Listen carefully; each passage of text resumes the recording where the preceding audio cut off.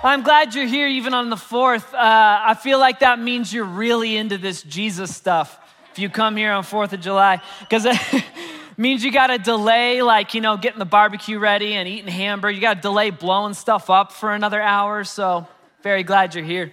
I'll tell you who got a jump on blowing stuff up. It was my entire neighborhood last night from 9 to 1, so if you're short on sleep, I feel you. Hey, very glad you're here. I actually want to jump immediately into this. We have a lot to cover today because this is a brand new series.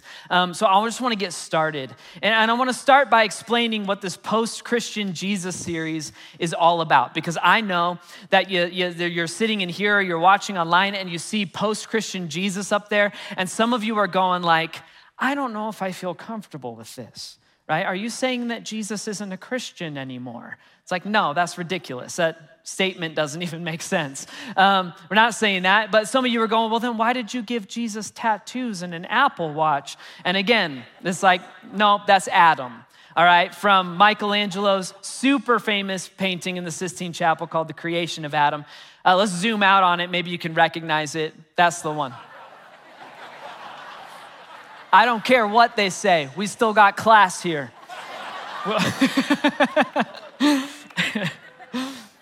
So that's not what I'm talking about. So what am I talking about? What is this post-Christian Jesus series all about? And in short, what the series is all about is the fact that here at Flatirons, we still believe that Jesus is the one true way in life. He's the only way. We still think that Jesus is still culturally pitch perfect, even though we're living in America, a culture that is becoming increasingly more post-Christian by definition. All right, what does post-Christian mean? Well, I'll explain it to you. I'll explain what a post-Christian society is, but before I do that, I gotta give you 2 disclaimers, all right? So that we're just kind of all on the same page. The first disclaimer is this. As I explain what post-Christian means, don't become angry Christians.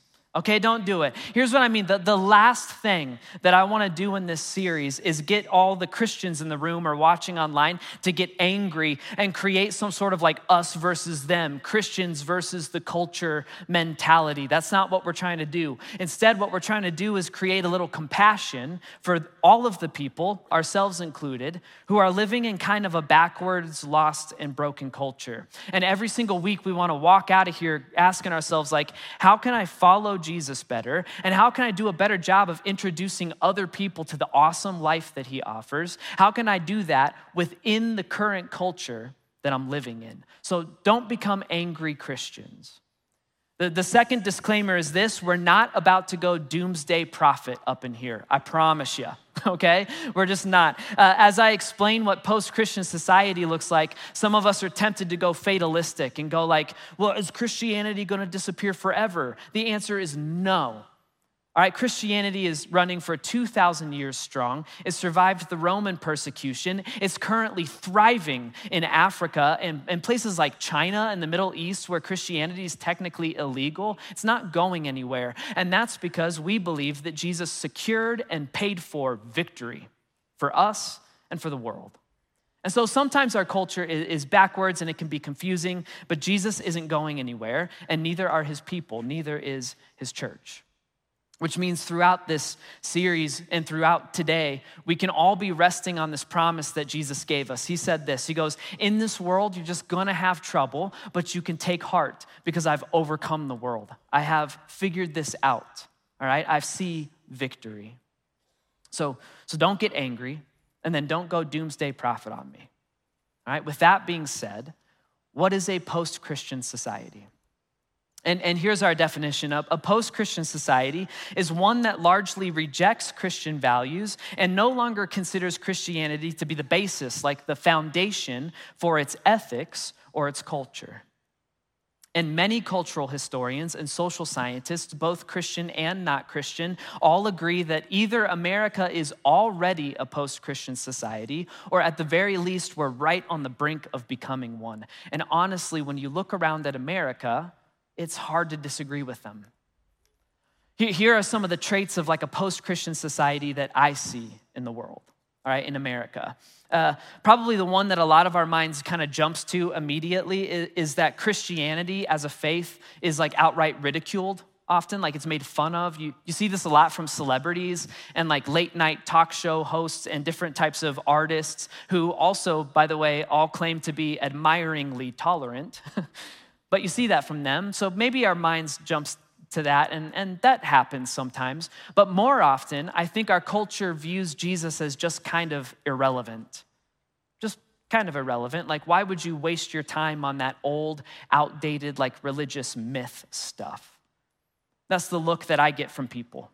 Whenever I claim that, like, for example, that Jesus said it's a better life to only sleep with one person, like the person that you're married to, and I agree with them, I just get blank stares from my friends, like, you born in colonial times? Like, what's wrong with you? So people view it as irrelevant. This leads to people being quiet about their faith, like especially when it comes to faith in Jesus. Like, that's a cultural taboo to talk about.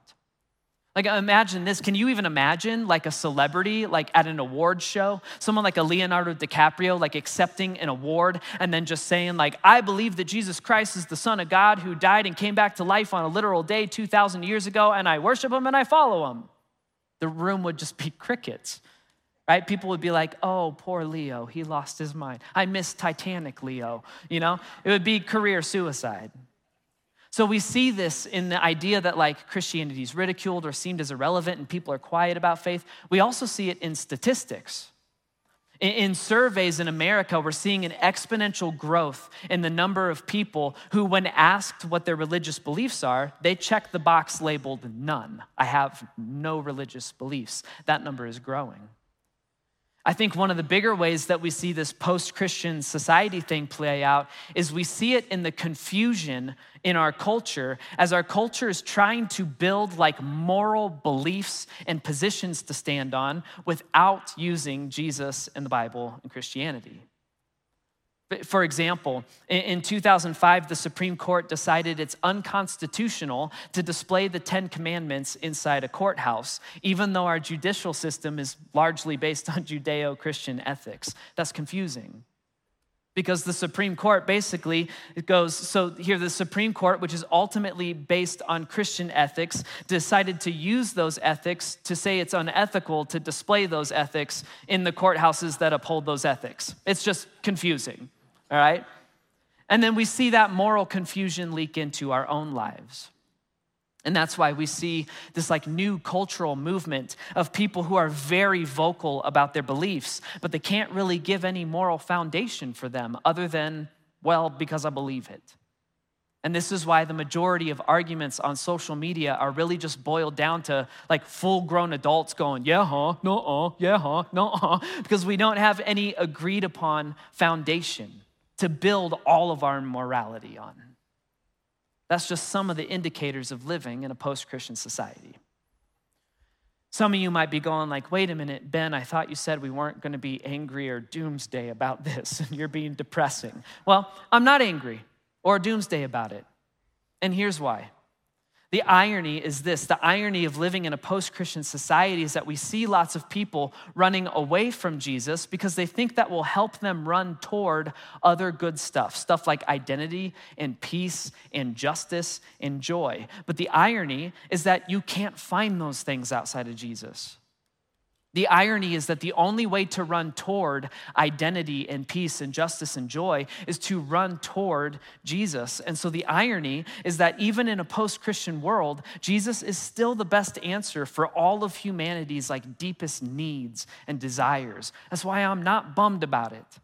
And in fact, sometimes I wonder if our culture is like primed to finally hear with fresh ears again the awesome life that Jesus Christ offers them. And so that's what this series is all about. We're going to tackle four different parts of our lives that every human being like needs and desires at the core human level: identity, peace, justice, and joy. And we're going to look at how our culture chases after those things. And then we're going to look at how Jesus says that he offers us those things. And then we're just going to have to make a choice, which is, who are we going to believe? And so for the rest of our time today, I want to zoom in on identity. All right, identity, like who am I? And do I have anything of value to offer the world? These are questions that everybody asks themselves, identity. And here's the important point about identity is that at the end of the day, you can't find an identity for yourself outside of relationships with other people. It's impossible to form an identity in isolation. This is what our parents told us back when we were in middle school, and they were trying to discourage us from hanging out with the kid who's got Jinko jeans and dyed his bowl cut purple and smokes cigarettes or whatever, right? They all said, you become who you hang out with, and that's largely true. My family couldn't afford Jinko jeans, but I figured out a way to do everything else. That's largely true. And so for us to do this identity thing today, we mostly have to talk about the place where most of us find and maintain our relationships these days, which means we have to talk about social media. All right? I have brought up social media in a few talks over the last 6 months. So I just want to quickly say, so that everyone can hear me say it, I actually think social media is amazing.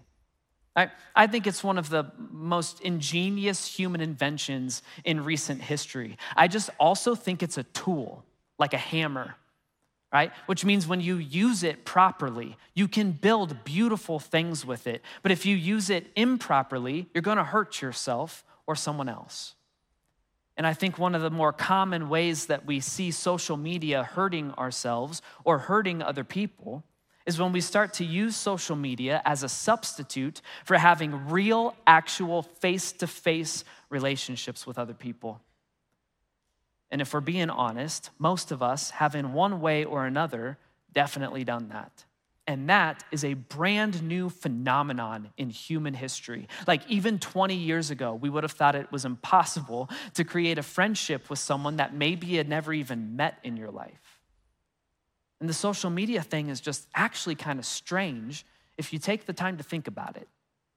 So I want to kind of try and help you see why I feel like it's strange sometimes, and we have to kind of use our imagination. So let's do this.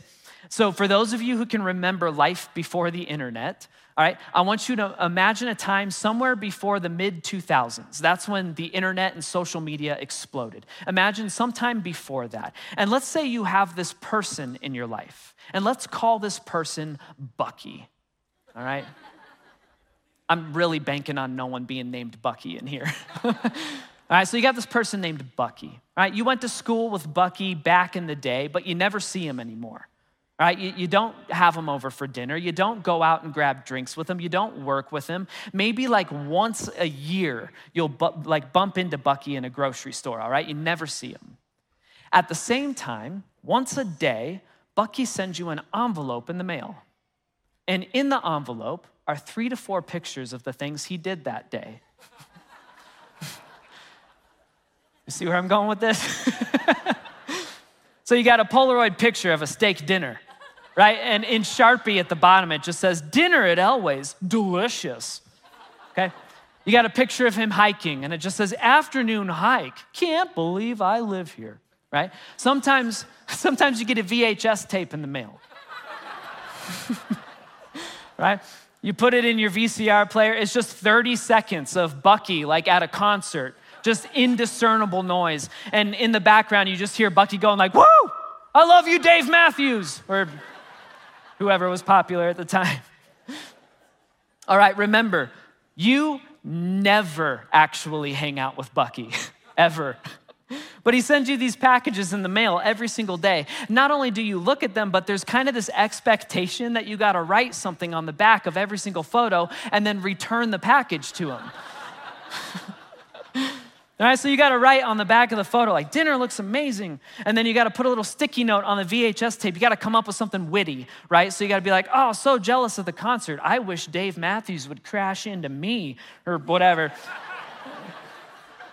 It's your only Dave Matthews joke today. So you got to write these little notes on the thing, and then you got to put all of this media that Bucky sent you, and you gotta mail it back to him so that he can read all of it. And there's all this social pressure to do it, because if you know that if you don't acknowledge and approve of Bucky's life that day, there's a chance that Bucky's feelings will get hurt.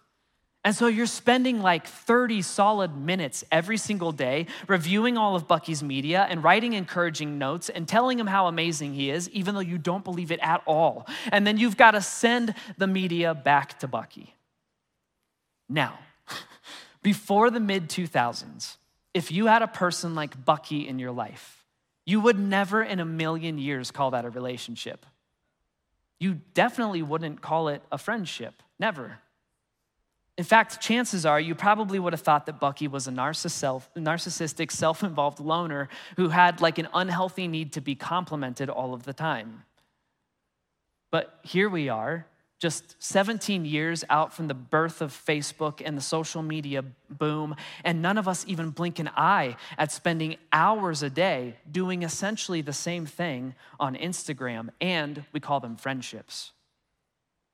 And I'm not trying to damn the whole thing, and I'm not trying to make anybody feel stupid. I'm just trying to point out how much our idea of a friendship has changed in the last 2 decades. And this massive change in how we find and maintain friendships, it's come with a massive change in how we find and maintain our identities. What I mean by that is this: before social media, like it really took time and intentionality, and it took like commitment to form a very real friendship. You had to get to know the other person. More terrifying than that, you actually had to let them really get to know you. It took honesty and vulnerability, which took trust and it took courage. But if you really went for it, at the end of the day, you had a friendship. And you just had this other person that you could go crash on the couch with them. And it was fine if you looked like a dumpster fire that day, right? And you just kind of hang around and burp and not really do anything particular together on the couch. And you didn't care because you were friends. You just wanted to be in the presence of one another. But it didn't happen overnight. It took time. Basically, back in the day, the idea of an overnight friendship didn't exist. You couldn't do what you can do today, which is bump into someone at Starbucks and talk to them for 10 minutes. Like back in the day, if you were to meet someone and then go, hold on one second, let me friend you, you'd look crazy. Worse if you were to like, hey, before you leave, let me follow you. They'd call the cops on you, all right? But now, the majority of our relationships are found and maintained through social media. And social media is just that. It's media. It's entertainment. That's what it is at the end of the day. It's designed to be consumed by other people, by viewers. And just like any other avenue of entertainment, it comes with a review system: likes, dislikes, comments. And so the vulnerability and honesty and trust building that's required in real friendship, it's almost impossible on social media. Why? Because you are expected to be entertaining. And we don't want our entertainers to be vulnerable or real with us. For example, you will never find Brad Pitt on the red carpet and some interviewer going like, how you feeling tonight, Brad? You're never gonna see Brad take the mic and go, well, actually, Karen, I'm feeling very sad. Just not gonna happen. I'm existentially empty. Like, you're not gonna hear that. You're not gonna hear him go like, and on top of that, I am telling you, severe gastrointestinal issues tonight. It's not gonna happen. You're gonna see perfection. You're gonna see a 10 out of 10 woman on his arm. He's gonna be wearing a $100,000 suit and sporting $1 million smile because he is a media star. We don't want him to be vulnerable and real with us. We just want him to look good and entertain us. And if we're not careful with our own social media, we end up becoming celebrities in our own lives. And our friends just end up becoming viewers. And our lives just end up becoming entertainment. And our entire identities get wrapped up in the reviews, the likes and the comments and the shares. And what all of this leads to, if we're not incredibly careful, is what we're seeing in our culture, which is a heartbreaking epidemic of loneliness and isolation in America. We know we find our identities through relationship. It's just that we were told we could find relationship on social media. It's just that it's not really working. And so we feel lonely and insecure because it is impossible for you to keep up a 5-star review of your life day in and day out. And then we feel isolated because it's becoming harder and harder to just hang out with people in real life.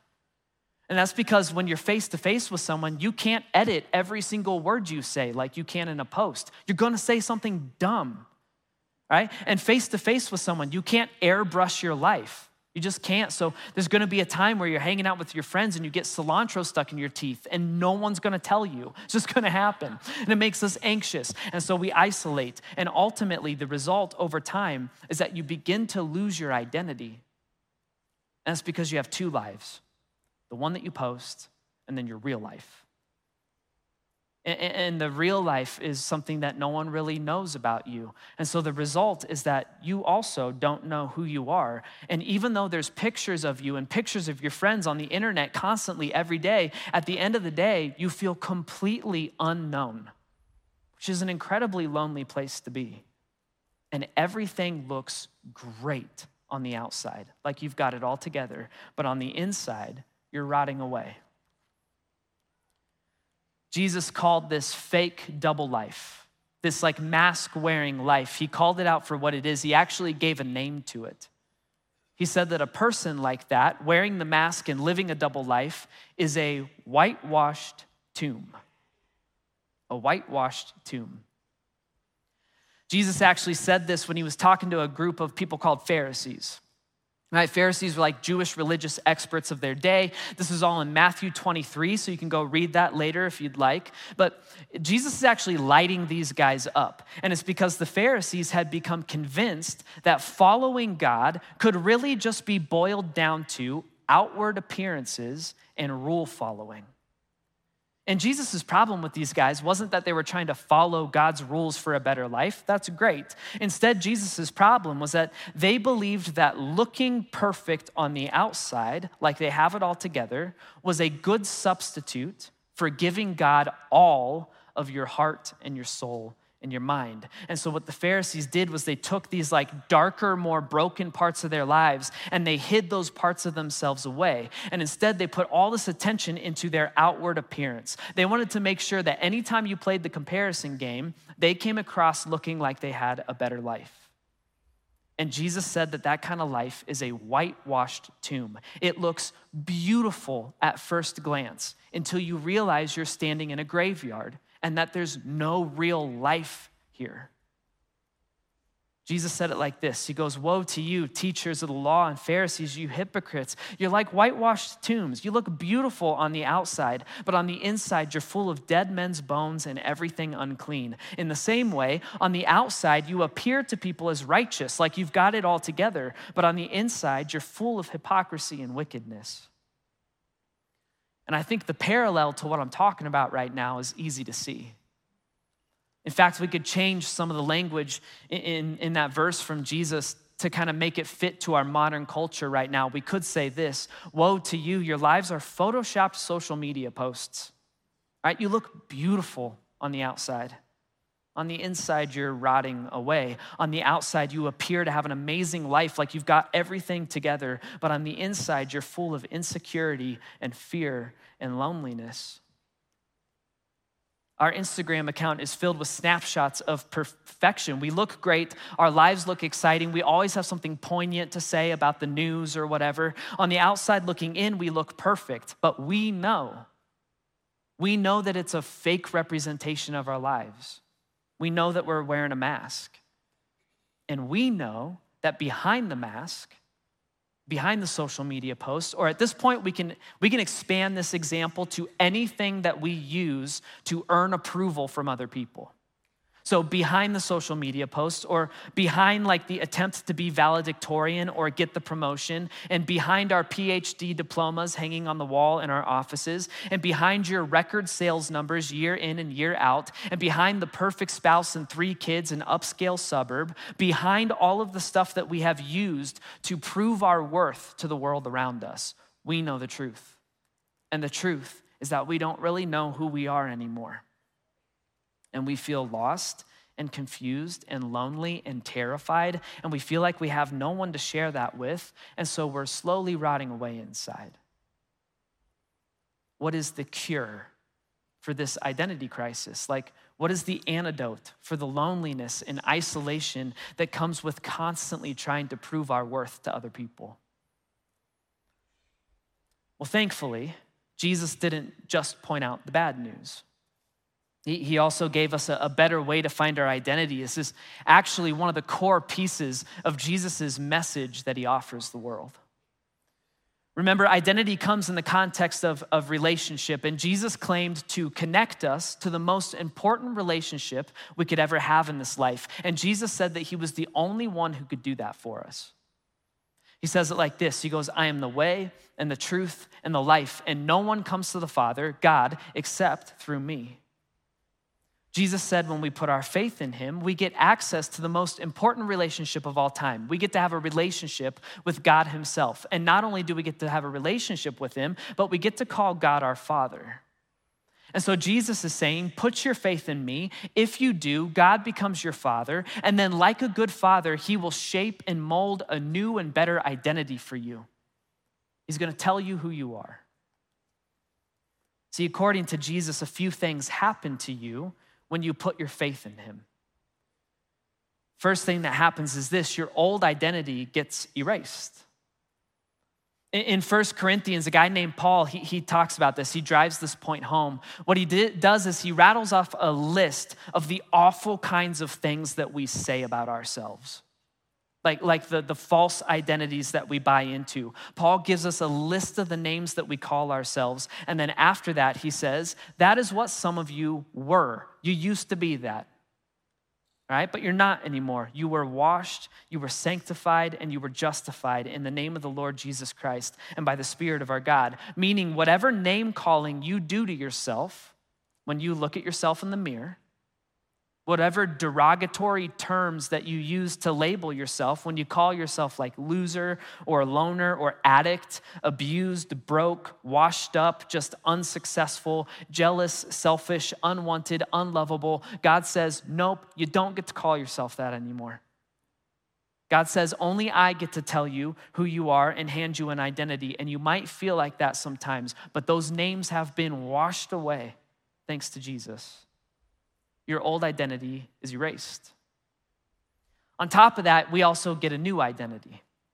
Look at this. This is in John 1. We're told that, yet to all who receive him, Jesus, to those who believed in Jesus' name, he gave the right to become children of God.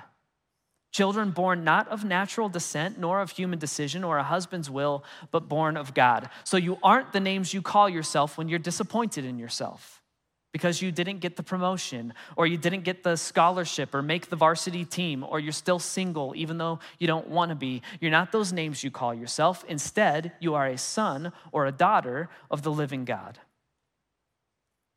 You're a son or daughter of the living God. When you put your faith in Jesus, not only is your old identity erased, but you also get a new identity. And then on top of all of that, and this is probably the most important point for what we're talking about today. But on top of all of that, you don't have to earn this new identity. Jesus earned it for you. Paul says it like this in Ephesians, one of my top 10 favorite verses. He goes, it's by grace you've been saved through faith, and this is not from yourselves. You didn't do this yourself. It is a gift from God. It's not by works, something you did to earn it. It's not by works so that no one can boast about it. This new identity of yours and of mine, being sons and daughters of the living God, is not something we have to earn, meaning like you don't have to constantly seek the approval of God. Jesus earned this identity for you, and he purchased that approval for you. When you put your faith in Jesus, your old identity is erased, you get a new identity, and you don't have to earn that new identity. Jesus earned it for you, which is nothing but good news for those of us living in a post-Christian society. Because we live in a world where we are all exhausting ourselves by constantly trying to earn the approval of others. This approval could come in the form of a clap on the back and an attaboy and a year-end bonus check from your boss. This approval could come through athletic or academic achievement. The approval could come from your parents, or you're looking for approval from your kids, or you're looking for approval through likes and comments and shares on Instagram. But we're out here and we're trying to work, and pretend in order to earn the approval of other people. And we're striving for like perceived perfection. We just want to look like we've got it all together. physically, socially, in our careers, wherever. We just want to be loved and accepted, and we're trying to earn that love and acceptance by coming across like we're perfect. But in reality, we are rotting away inside. We are whitewashed tombs, and it's exhausting. And meanwhile, for 2,000 years and counting, Jesus has been standing here going, hey, listen, I was perfect so that you don't have to be perfect. And I put to death all of your sin, all of like the ugly, broken parts of your life so that you don't have to hide it anymore. And I earned a new and better identity for you so that you don't have to exhaust yourself by trying to earn it all on your own. I was perfect so you don't have to be. Everything that we're dying for, like everything our post-Christian society is yearning for and desiring and trying to wring out of social media and outward appearances and money and power and success, it is all ultimately, totally, finally, and only found in Jesus Christ. So you can stop exhausting yourself and you can take the mask off. See, our culture says that identity can be found in outward appearances. But that means you better have a picture-perfect Instagram, all right? You better have a very successful career. You've got to have money and power and notoriety, and that endless seeking of approval from others is killing you. And then on the other hand, Jesus says identity can be found in me. And he says that he loves you through and through, and he loves the good and the bad and the ugly parts of yourself. And so he says, you can just stop with the never-ending rat race of trying to earn approval. So the question is simply, which one of these options sounds more life-giving to you? Culture's strategy for finding an identity or Jesus's? And if you want to take hold of the good life that Jesus offers, then the challenge is simple to say and difficult to live out. The challenge is take the mask off. Stop hiding behind this version of yourself that you display to the world around you. Listen, God can handle all of you. All of you. Even the messy, broken stuff that you've buried deep down and you try to keep hidden from the world, God can handle all of you, and so he wants all of you. Like God refuses to. He simply will not love the fake version of yourself that you're posting because it's not the real you. And so take the mask off and give him everything. And if you want to try to take the mask off this week, here are two ways that we can try this. All right, the first way is this: take the mask off with God. All right, here's an easy, practical way to do this, all right? You can give it a shot. It's super easy. You wake up every morning, you read John 1, 12 through 13, 2 quick verses. It's gonna remind you that you aren't the names you call yourself when you look in the mirror. Instead, you are a son or daughter of the living God. And then after that, spend 10 minutes praying and just be real. Don't be fake. What I mean is, don't talk to God like you think your pastor thinks God thinks you should talk to him or whatever. Don't sit there and be like, dearest Lord, right? My blessings beeth too many to count. Like, don't. First of all, you sound like Yoda. And second of all, it's not you. It's just another version of wearing the mask. Just be real with him. Talk to him like you're looking for advice and wisdom and counsel from a good dad. If you were to overhear my personal prayer life, I guarantee some of you would not want me to be your pastor anymore. It's true, I lay it all out there. A lot of my prayers, they sound like psalms that you find in the middle of the Bible. I hand him everything. I hand him my discouragement and my anger and my confusion and my frustration that he's not like fixing me as quickly as I want him to be. I talk to him about the doubts that I have with him. I talk to him about my insecurities and the things I'm terrified of. I just hand him all of me, and then I beg him to help me to continue to trust him, which he does. And then I beg him to love me despite my brokenness, which he does. Just be real with him. Like, who are you fooling with the God of the universe? Take the mask off with God. And then if you want another risky step to kind of take this identity thing from spiritual reality into like practical day-to-day reality, then you can do this. Take the mask off with others. All right, just find someone you trust and meet with them face to face. Texting doesn't count. Social media doesn't count. Don't use this as an excuse to slide into someone's DMs. Like, find someone you trust and then ask to meet face-to-face with them. Coffee, lunch, maybe Zoom if they live too far away, and then practice taking the mask off with them. Again, just be real and be honest and be vulnerable with them. If that's freaking you out and you need more ideas around that, you go watch the last 3 weeks of the series we did called In Your Corner. Listen, Jesus says this. He says, "Come to me, all you who are weary and burdened, and I will give you rest." In other words, Jesus says, "Come to me, all you who are weary of feeling lost and confused and isolated and lonely. And come to me, all you who are burdened by the never-ending approval earning. Come to me, I'll give you a new identity. And in that new identity, you will find rest for your weary and burdened souls." And I just believe this.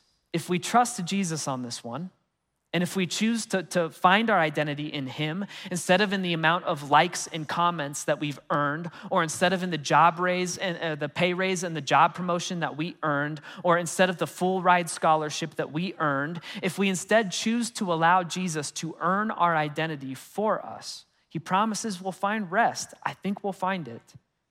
We will find rest from the endlessly exhausting attempt to constantly seek the approval of others. And if we trust Jesus on this one, then you and I can live in a post-Christian culture without caving to the isolation and the loneliness that this culture creates.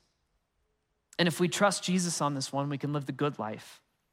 And then here's the awesome part. If we live the good life, it means you and I can be a light to the world. Like, we can actually walk through the graveyard of a post-Christian culture and walk up to the countless whitewashed tombs, like the countless number of people wearing masks but then rotting away inside. And we can say to them from experience, "Wake up, O sleeper, and rise from the dead, and Christ will shine on you." Wake up, there's a better way.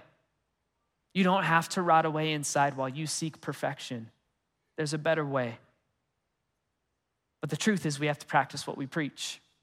And we can't do that if we're not truly living out of the identity that Jesus Christ gave us. So who are you going to trust? Culture or Jesus? God, I thank you for this room today. I thank you for everyone watching online right now.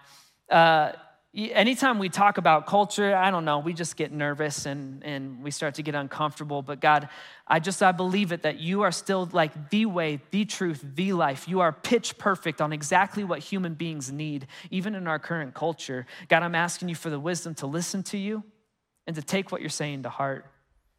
God, for any of us who are listening to this and we feel like it hit home, like we've just been endlessly seeking the approval of our bosses or seeking approval through social media, you name it, and we just feel lonely inside meanwhile, God, I pray for anyone who feels like that, would you start to comfort them? God, would you give them the rest that you promised for their weary and burdened souls? God, would you give us the confidence and the courage that it takes to approach your throne of grace? God, would you give us the confidence and the courage it takes to take the mask off with you and just be real and be honest with where we're at? And would you give us the confidence and courage it takes to do that with just one other real person so that we can start living out this new identity as your sons and your daughters? God, I'm again thankful for this room, thankful for this message, and God, I'm thankful for you. And it's in your son's name that I pray. Amen.